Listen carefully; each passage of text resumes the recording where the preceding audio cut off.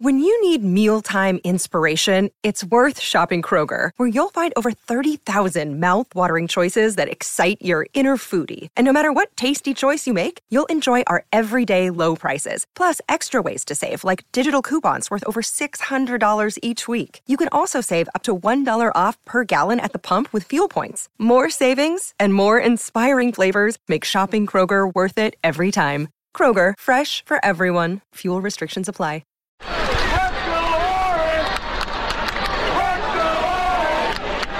Inside Syracuse Basketball with Mike Waters. Presented by Syracuse.com. College basketball is a great thing. Anything can happen.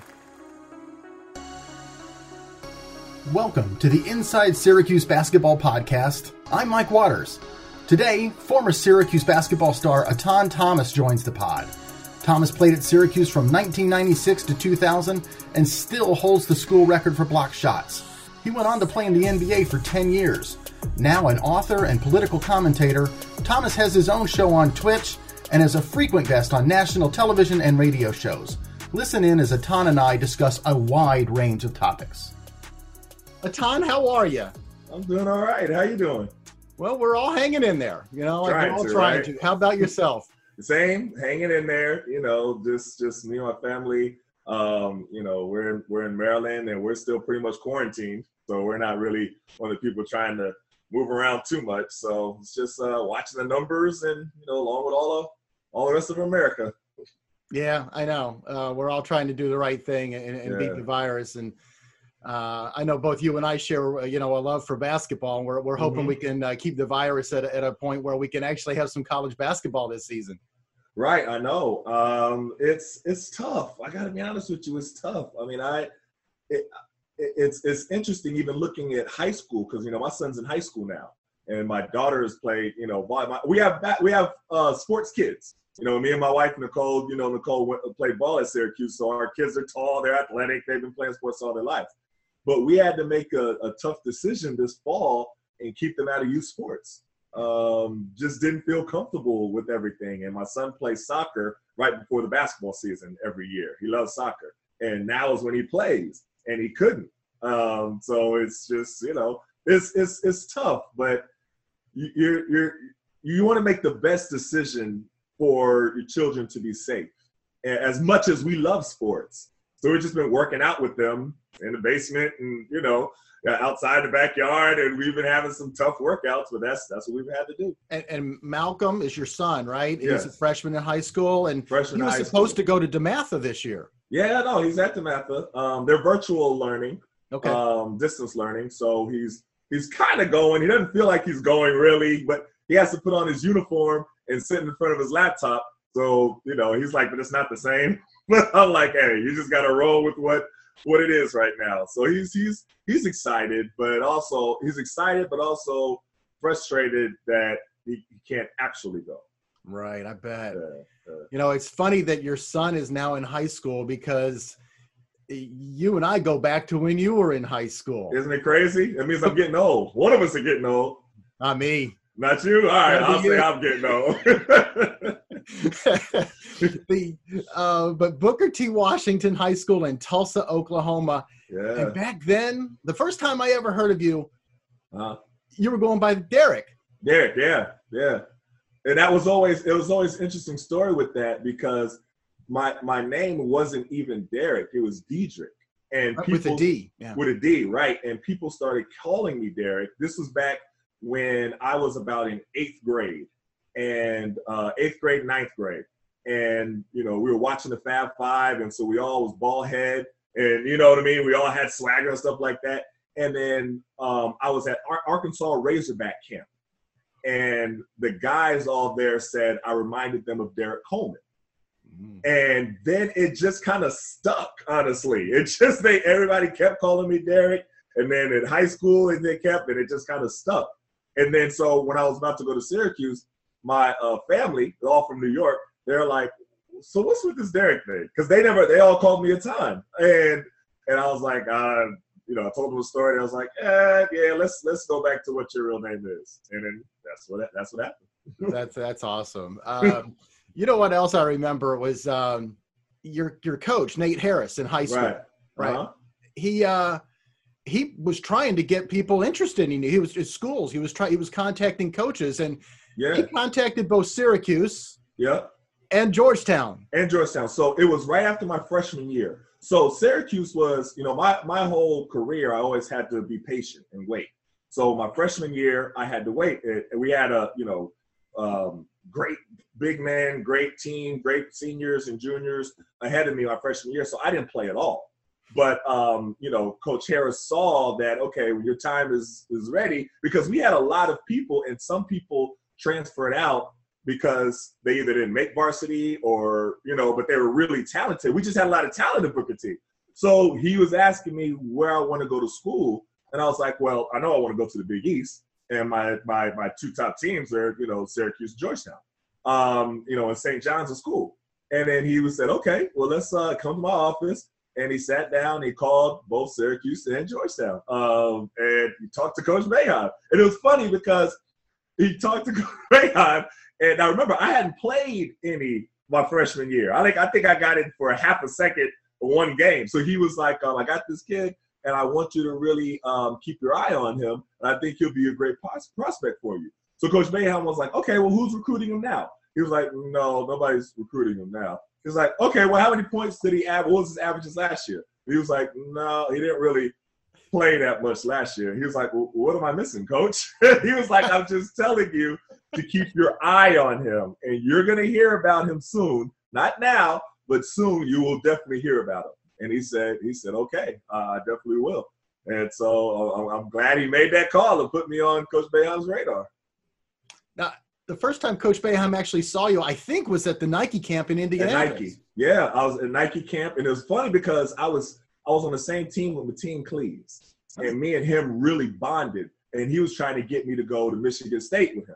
And he was like, hey, man, we could be really good. Like, because we was killing at Nike camp. We just had like a rhythm. And, I would set a pick for him, and he'd be wide open, and he would roll. We was just rolling, right?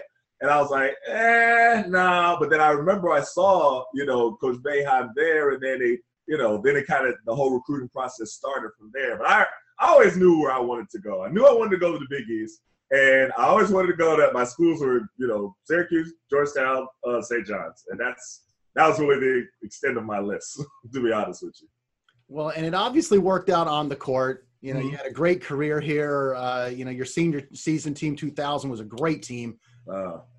I won't even mention that you lost to Mateen Cleaves in Michigan. I know. And we talked about that. And we talked about it in the hotel after and in the draft. We talked, because we stayed cool. But in that, you know what? I still haven't watched that game.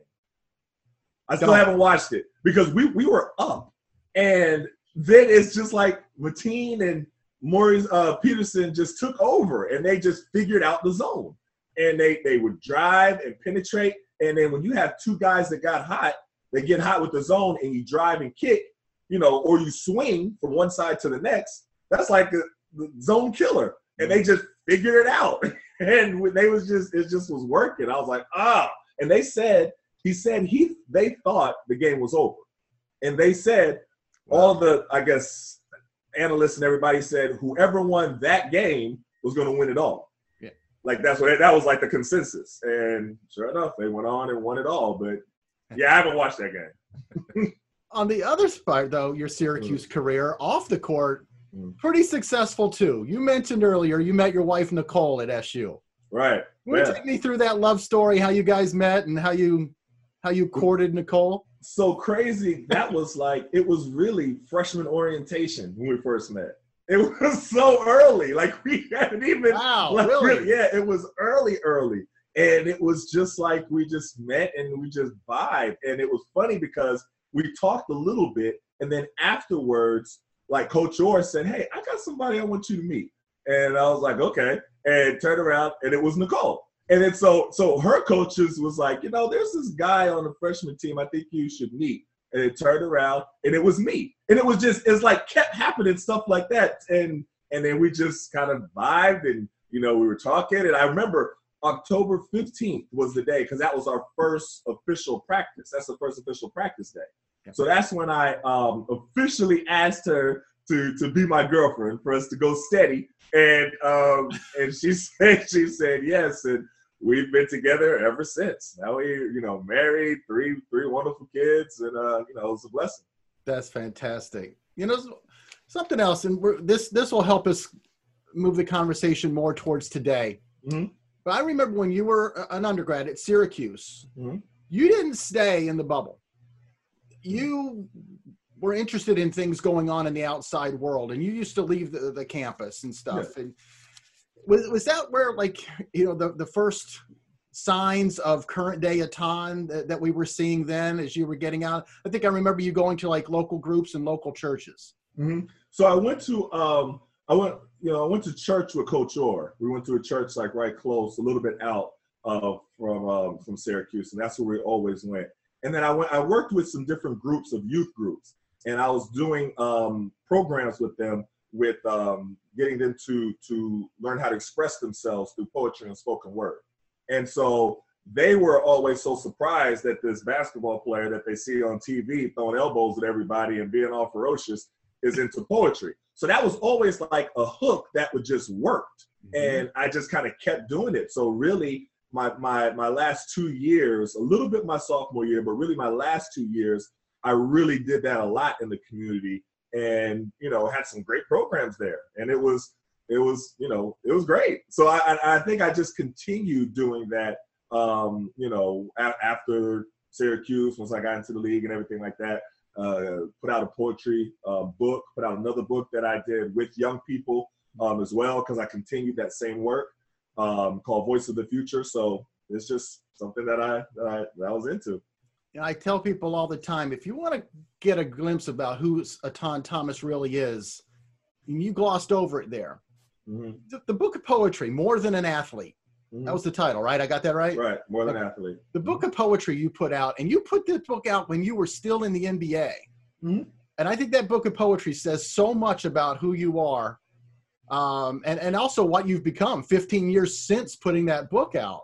Right. What was that like, putting a book of poetry out while you were still in the NBA?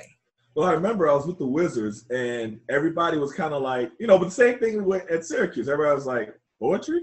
Like, what do you mean? And I was like, all right, well, just come out to a poetry set or come out to something, and then you can see. Yeah. So what did Gilbert Arenas think of that, right? No, I mean, hey, me and Gilbert talked about it all the time. Like, me and Gilbert talked about politics. Oh, we still do. You still, it's something where it might be a little bit different conversation that some guys are used to having, mm-hmm. but it opens them up to a different conversation, and it just becomes the norm. So guys will come out to my poetry events, or guys will come out to something, and they would be like, oh, okay, yeah, that's pretty cool, or I'd involve them. I did a lot of work with the under 18 youth who were incarcerated. And I did programs with there in DC prison, and the same thing that I did in Syracuse, where I had poetry workshops with them there, and they're teaching them how to, express themselves and through poetry and spoken word and stuff like that. So I took some guys with me to that. I remember Laurent Propper went, and at first he was like, so you gonna try to get these guys to do poetry? I'm like, listen, you got to just see it. It's dope. I promise you. He was like, all right, we'll check it out. And he went there, and he just loved it. He was like, oh, the way they're expressing themselves, the way that they're, and stuff like that. And it's like I said, it's something that I've just always been passionate about. So it's my passion. In recent years, mm-hmm. we've heard a very unfortunate phrase, shut up and dribble. Yeah. The title of that book, More Than an Athlete, right. was an answer to Shut Up and Dribble before Shut Up and Dribble came along. I mean, right. So I'm sure your reaction to Shut Up and Dribble was, well, I don't know what your reaction was. What is the reaction to Shut Up and Dribble, More Than an Athlete, author? Well, it's not new. I heard that back in high school. In high school at Booker T. Washington, I was in speech and debate. That was my interest as well. And so while we were winning back-to-back, state championships in basketball, we were also winning state championships in speech and debate. And so I would touch on different topics, and I would get a little bit more recognition about it because I played basketball. Mm. So there was one in particular where I talked about, it was after I had an incident with the police where the police stopped me and they thought that they had recognized me from a mugshot. And, you know, there's something that they used to do back in the day, back like in the 90s, whenever they would stop, especially black males, they would have you get out of the car and sit on the ground. And that was just like a routine. Like you knew it was coming. You'd have to get out the car and sit on the ground. So I was sitting on the ground. I remember it. I was on my way to play Central High School, one of our biggest rivalries. And I'll sit on the ground for like 45 minutes. You know, I was young, 16 years old, sitting there, you know, and there's like, you know, 3 different police cars and they all have their lights going and everything. Everybody's passing by, looking at me, and they're, you know, I hear them talking. And they're like, no, he looks familiar. Keep searching, keep checking his stuff, keep, you know, everything like that. Well, I've seen him before. And then, you know, after 45 minutes, and they looked in my trunk, which they weren't even supposed to do. But, you know, 16 years old, you don't know, you know what I mean? So they say, you know, can we pop the trunk? And all right, you know, what am I going to tell them? No, you know, I'm going to argue with them. They popped the trunk and they held up my Booker T. Washington bag and they said, oh, he plays for Booker T. That's how we know him. And then they just all got in their cars and left and said, stay out of trouble. So I was so upset by that, and I made that topic my original oratory. Original oratory is when you make up your own speech, with speech and debate. So I made that my original oratory, and I started winning a lot. And, you know, nationally, I took that speech to Harvard, you know, literally a lot, and I got a lot of attention from it. And the Tulsa World wrote an article about me, and the title of the article was More Than an Athlete. And so that's where that came about. And so, and a lot of people from that around, they were like, hey, thanks a lot for saying that. Thanks for speaking up. And, you know, because it happens all the time and nobody listens to us. And so that's where the light bulb came. I was like, oh, so just because I play basketball, that's the only reason why they're listening to me. And then that's like what I just continue doing throughout my entire career. So that was like the birth of me using my platform and speaking out the way that I do now. You know, we mentioned shut up and dribble. Mm-hmm. You know, Black Lives Matter became a phrase this year with after the deaths of George Floyd and Breonna Taylor. Right. The NBA, you know, had to have its playoffs in a bubble. Mm-hmm. I thought it was really interesting how the Black Lives Matter thing in that bubble became, you know, such a big deal. And it seemed to me like more and more athletes were finding their voices and realizing that they, you know, can make some difference. What was your impression of that whole, the Black Lives Matter this past year, and also, you know, what was going on in the NBA bubble? Well, I was definitely impressed by what was going on and proud of the way that athletes were using their voices in the NBA. But I was also proud of my alma mater, Syracuse. I had Buddy on a lot of different programs. We were on a few programs after that, you know, after that happened. Yes. And I just recently interviewed Coach Boeheim and Buddy, and we talked about that. And we talked about, you know, how Buddy could be an ally and his feelings about it. And I talked about the video that they did, No Excuse, that they connected with Carmelo Anthony, and they did that video. And I asked Coach Boeheim, you know, what made you want to do that video? You know what I mean? I mean, because a lot of people, you could have just put out a statement and said Black Lives Matter, or, you know, George Floyd was wrong, but you went a step further. And he said, you know, he went into detail about how important it is to be able to recognize that everybody's life has purpose and everybody's life is important, and being able to understand how sometimes things that are going on in society tells people that their life isn't important, you know, and as an ally, how important it is for you to recognize that and be able to say that it's wrong, even if it's not your reality. And so Buddy was talking about that aspect, and I just, you know, it was to see your alma mater stand up and make a statement like that. In particular, I was proud. You know, and I'll say honestly, I was proud of the way that because not all universities did that. You know, a lot of colleges were real quiet around that time. You know, even to say, and there comes a point when, you know, I think, you know, Dr. King said that silence becomes betrayal. And when there's something as drastic as something that happens like George Floyd, and, you know, everybody was quarantined and everybody saw it, and it was so vicious and cruel, and then just not to be moved to say anything, especially when you're dealing particularly with Black players, You know what I mean? It's. I think there's a responsibility to be able to, stand up and say that this is wrong. Whether you're Coach Boeheim or Coach K at Duke, or you know what I mean. So I was proud of Syracuse for being that example for other universities all across the country. It was about a year ago this time when some of the social issues really came here right to the Syracuse University campus. There was the Not Again SU movement with a lot of students up here who were upset at the administration's response to some racist and anti-Semitic, acts on campus. You spoke with some of those students that were involved with, Not Again SU. Yeah. What was your opinion of everything going on at the time, and some of the things the students were doing? So last year, and this was the last time I actually traveled, I went with my son, Malcolm, to John Wallace's retirement ceremony. Sure. So that was February, right? The end of February. So we went there, and that was in the middle of when everything was going on with Not Again SU. And they were still protesting and doing sit-ins. And it was the School of Management when I was there. I don't know what it's called now because it's not the School of Management anymore. It's a different building. But that's the building that it was in. So I did a roundtable discussion with them at that building, which is the old School of Management. And I brought my son with me. And so it was only supposed to be like really 45 minutes, but it ended up being like 2.5, almost 3 hours. And we were just sitting there talking with them, listening to them, mostly listening.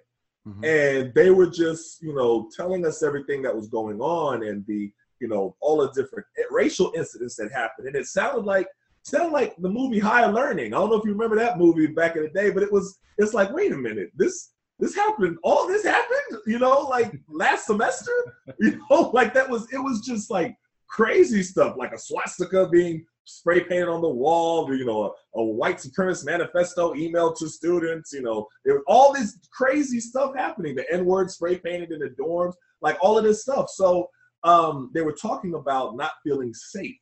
And that was the part that really, I left that meeting with them, because like I said before, me and my wife both we're Syracuse alumni, proud alumni. And, you don't want to necessarily, decide where your kids are going to school, but you want to give them a little nudge, you know what I mean? And so our kids grew up inundated with Syracuse all over the place, you know what I mean? But I left there and, Malcolm asked me, why did they keep saying that they were not safe? Like, and I was like, that part stuck with me too. So I left there like, I want Malcolm to come here and deal with all of this after seeing the kids, and we had that there was other guys coming in during the town hall. There was a few athletes that came in and peeked their head in, a few, fraternities that came in. There was a lot of people, and they didn't disagree with anything that was being said. And it was the relationship with them and DPS changed into something else. And it was just a terrible description. And I was like, what, the fact that all of this is going on at my alma mater, it hurt.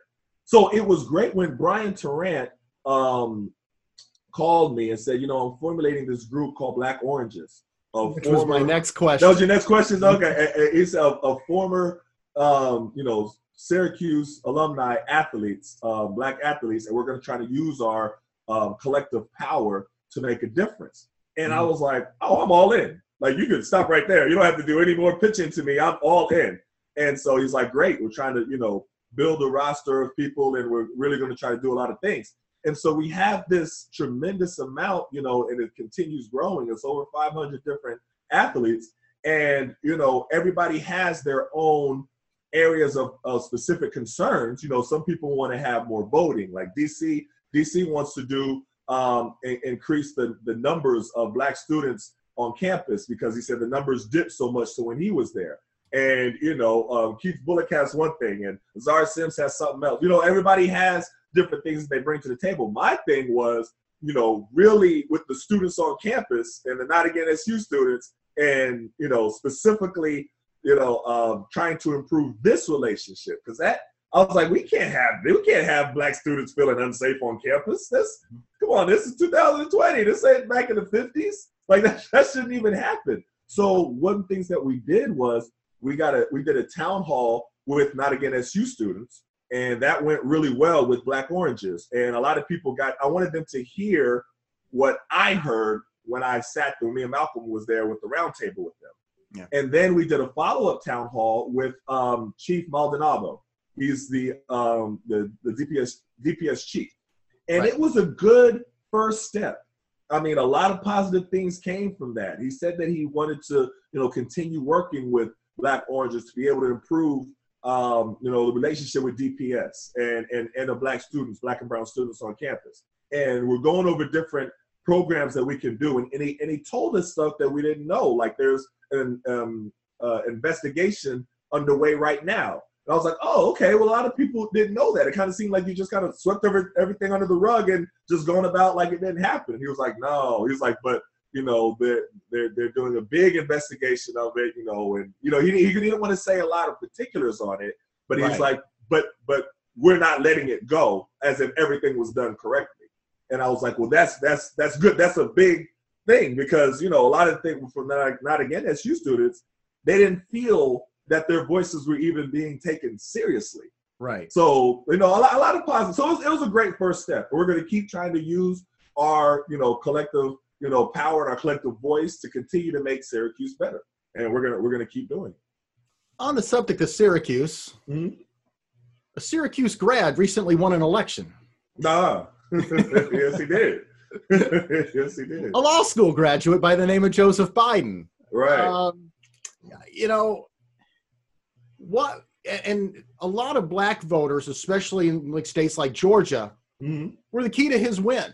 Yes. So in order to pay back, the black community there and those that have supported him, what would you like to see Joe Biden do in maybe his first 100 days in office to help the black community?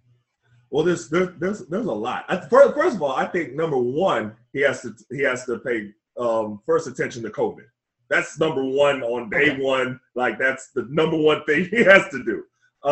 But there's so much, and I think that on his website he listed a lot of the things that he wants to do. In his plan for the black community, he has two plans, two tabs, one for the black community and a Lift Every Voice plan. And a lot of it has to do with housing and really righting the wrongs of the '94 crime bill that he authored and promoted and had a big part of it being instituted. And that's something that I do feel that he could have been more vocal about during the campaign. He did address it.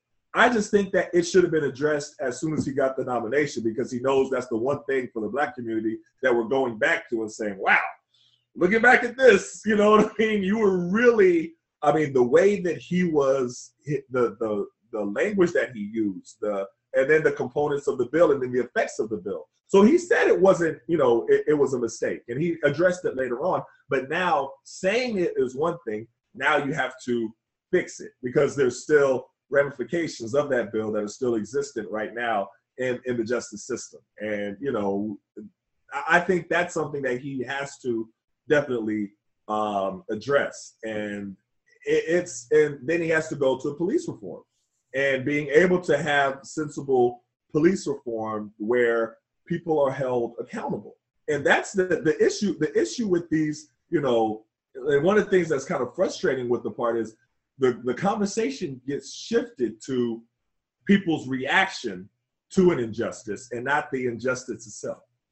And you're chastising the reaction, even if it is wrong, even if it isn't the best reaction, even if it isn't, but you're not paying as much attention on what caused the reaction. And I think that's what I think having police reform and police accountability is just better for everyone. I have family members that are police. I have friends that are police. My younger brother, the guys that I knew at Booker T that were young, they're police. You know what I mean? Like I know police. So it's not saying that all police are bad, but you have to have the system in place that holds everybody accountable.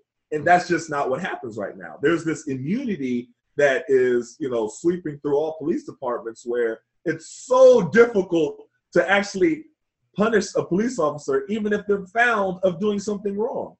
And that you can't function in a society where people are not held accountable to have all the power. And I think that's what he has to address, and not just with lip service. You have to be able to put in, and it's not like there's this.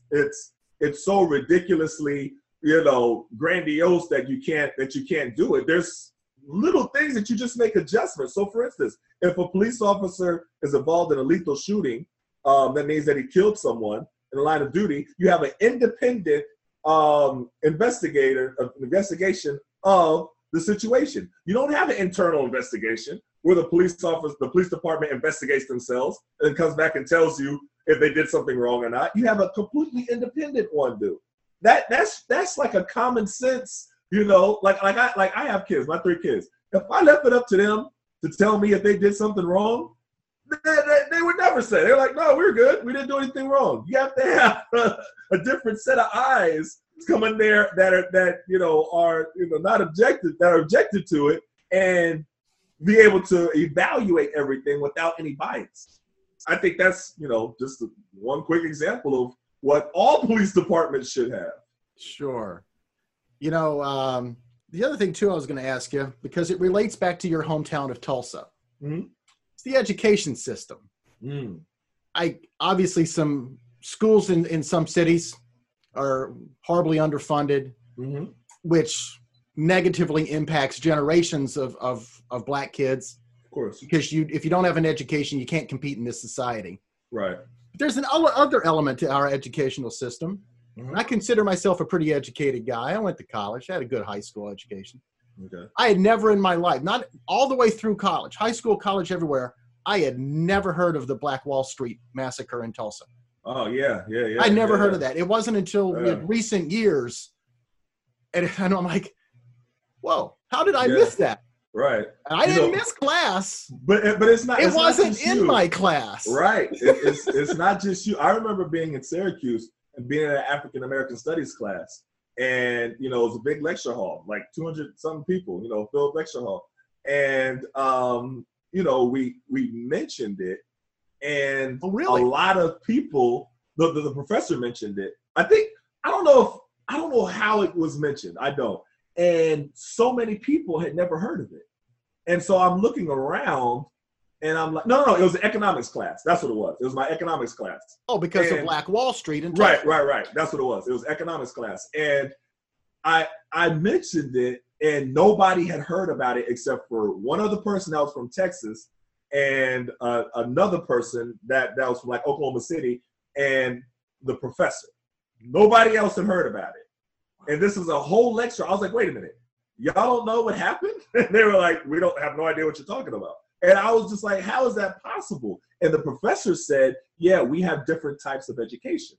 And to your point, that was one of the things that, I think it was it Project 1619 or something like that? I don't know. New York Times. Yeah. So they was trying to change the educational system to be able to implement different things that are missed out of the history and out of, because we have a certain type of history that is especially in public schools.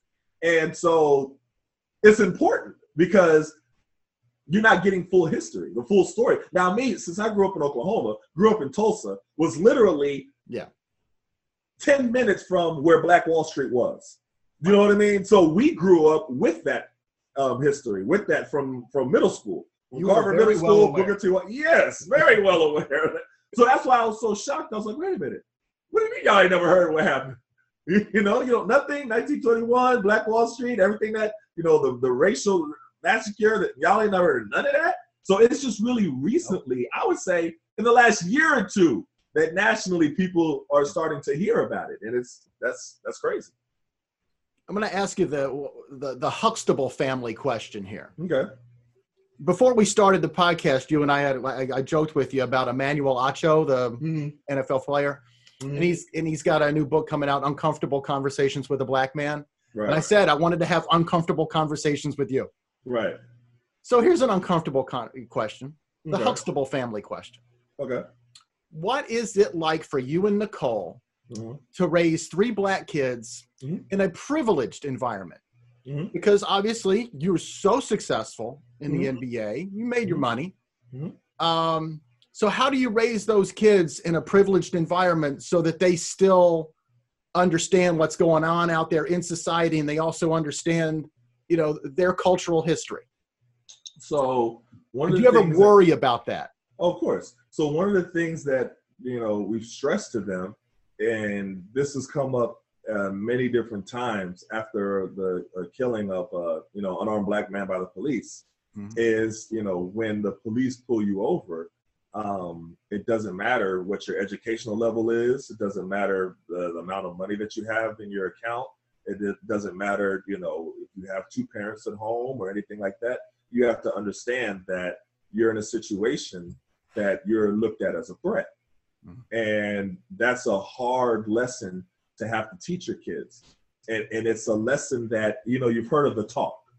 Yes. And right. And so every time one of these things happen in black families and black households, we have to have the talk again with our children. So Malcolm is 15. That means that he's going to be driving next year. And that frightens me. Like I am, you know, me and Nicole were talking about it this summer, you know, after everything, you know, happened. We was watching Jacob Blake, we was watching George Floyd, and we having a talk with them over and over again. So and I coach my son's AAU team. Right. So we were, you know, and when you coach AAU and you're the coach, you just end up having to drive people home sometimes. That's just the way that it works. You know what I mean? Sometimes. So, and I told this story in my book, We Matter. We were driving home one time, him and his teammate Kamar, and we were stopped by the police. And it was, you know, we were stopped. And so immediately, it was nighttime, it was after practice. So I turned on the interior lights, I rolled the windows down, I turned the music off, I took out my wallet, put it on the dashboard, got my, you know, insurance stuff and put it on the dashboard, took my phone out, put it on a record, put it in the cup holder, and put my hands at 10 and 2. And then, so they're looking at me like, what is all of this that you're doing? You know, because I just automatically go into that mode. The police officer comes and, you know, I have to, you know, how are you doing, sir? You know, everything all right? You know, yeah, license, registration, you know, and okay, sure. And when he asked me, I said, okay, my license is on my dashboard. Is it okay if I go and reach for it? And he said, yes. So I slowly reached over for it and then went and picked it up and then slowly took it back to him, right? And when I was doing that, the other officer was shining a flashlight on my hands while I was slowly going. So, so it turned out that I just had a taillight that was out. And so they just said, you know, take care of your taillight and, you know, go ahead. And, but afterwards, Malcolm was like, you shouldn't have had to do all of that. Like for all that for a taillight? And Kamar was like, man, he was treating you like a criminal. Like, why do you have to, you know, go into, I was like, listen, it's not about any of that. You got to understand that the way that I react can be the difference of if we go home safely or we don't. And that's the reality that you are dealing with when you're a black man in this country. Nothing else matters. And then Kamar was like, yeah, but you ain't no criminal. You driving some kids home from practice at AAU and you have a family and you do all this good stuff. I was like, Kamar, none of that matters. I was like, you got to listen to me. That does not matter. So what could I have done? Argued with him right there? Escalated the situation? When you are a black man, you have to de-escalate a situation that you didn't escalate in the first place. And the only reason why it's escalated is because of the color of your skin. And that's a hard reality to have to teach your children, but it is a reality. So those talks and those lessons and everything like that, you know, are continuous. I mean, I remember talking with my son, with Malcolm after Trayvon Martin, and he was young. And, you know, because if you put a hoodie on Malcolm and he goes out, he looked just like Trayvon Martin. And that was after when Geraldo Rivera said, you know, it was the hoodies and the hoodies are scaring people and everything. Like, I was like, wait a minute. You know what I mean? My son wears hoodies all the time. So it's just, you know, those are the conversations that it's a whole different world for white people because that's not what white people have to worry about. I remember speaking at Penn State, and one of the students said, listen, we understand what you're saying. He's like, that's just not our world. Like, we don't know it. And they were like, when we get stopped by the police, we're thinking about, how can we get out of this ticket? And when they said that, all the black people in the audience started laughing. And so the white people were looking at him like, why are y'all laughing? And I was like, why don't you tell them why you're laughing?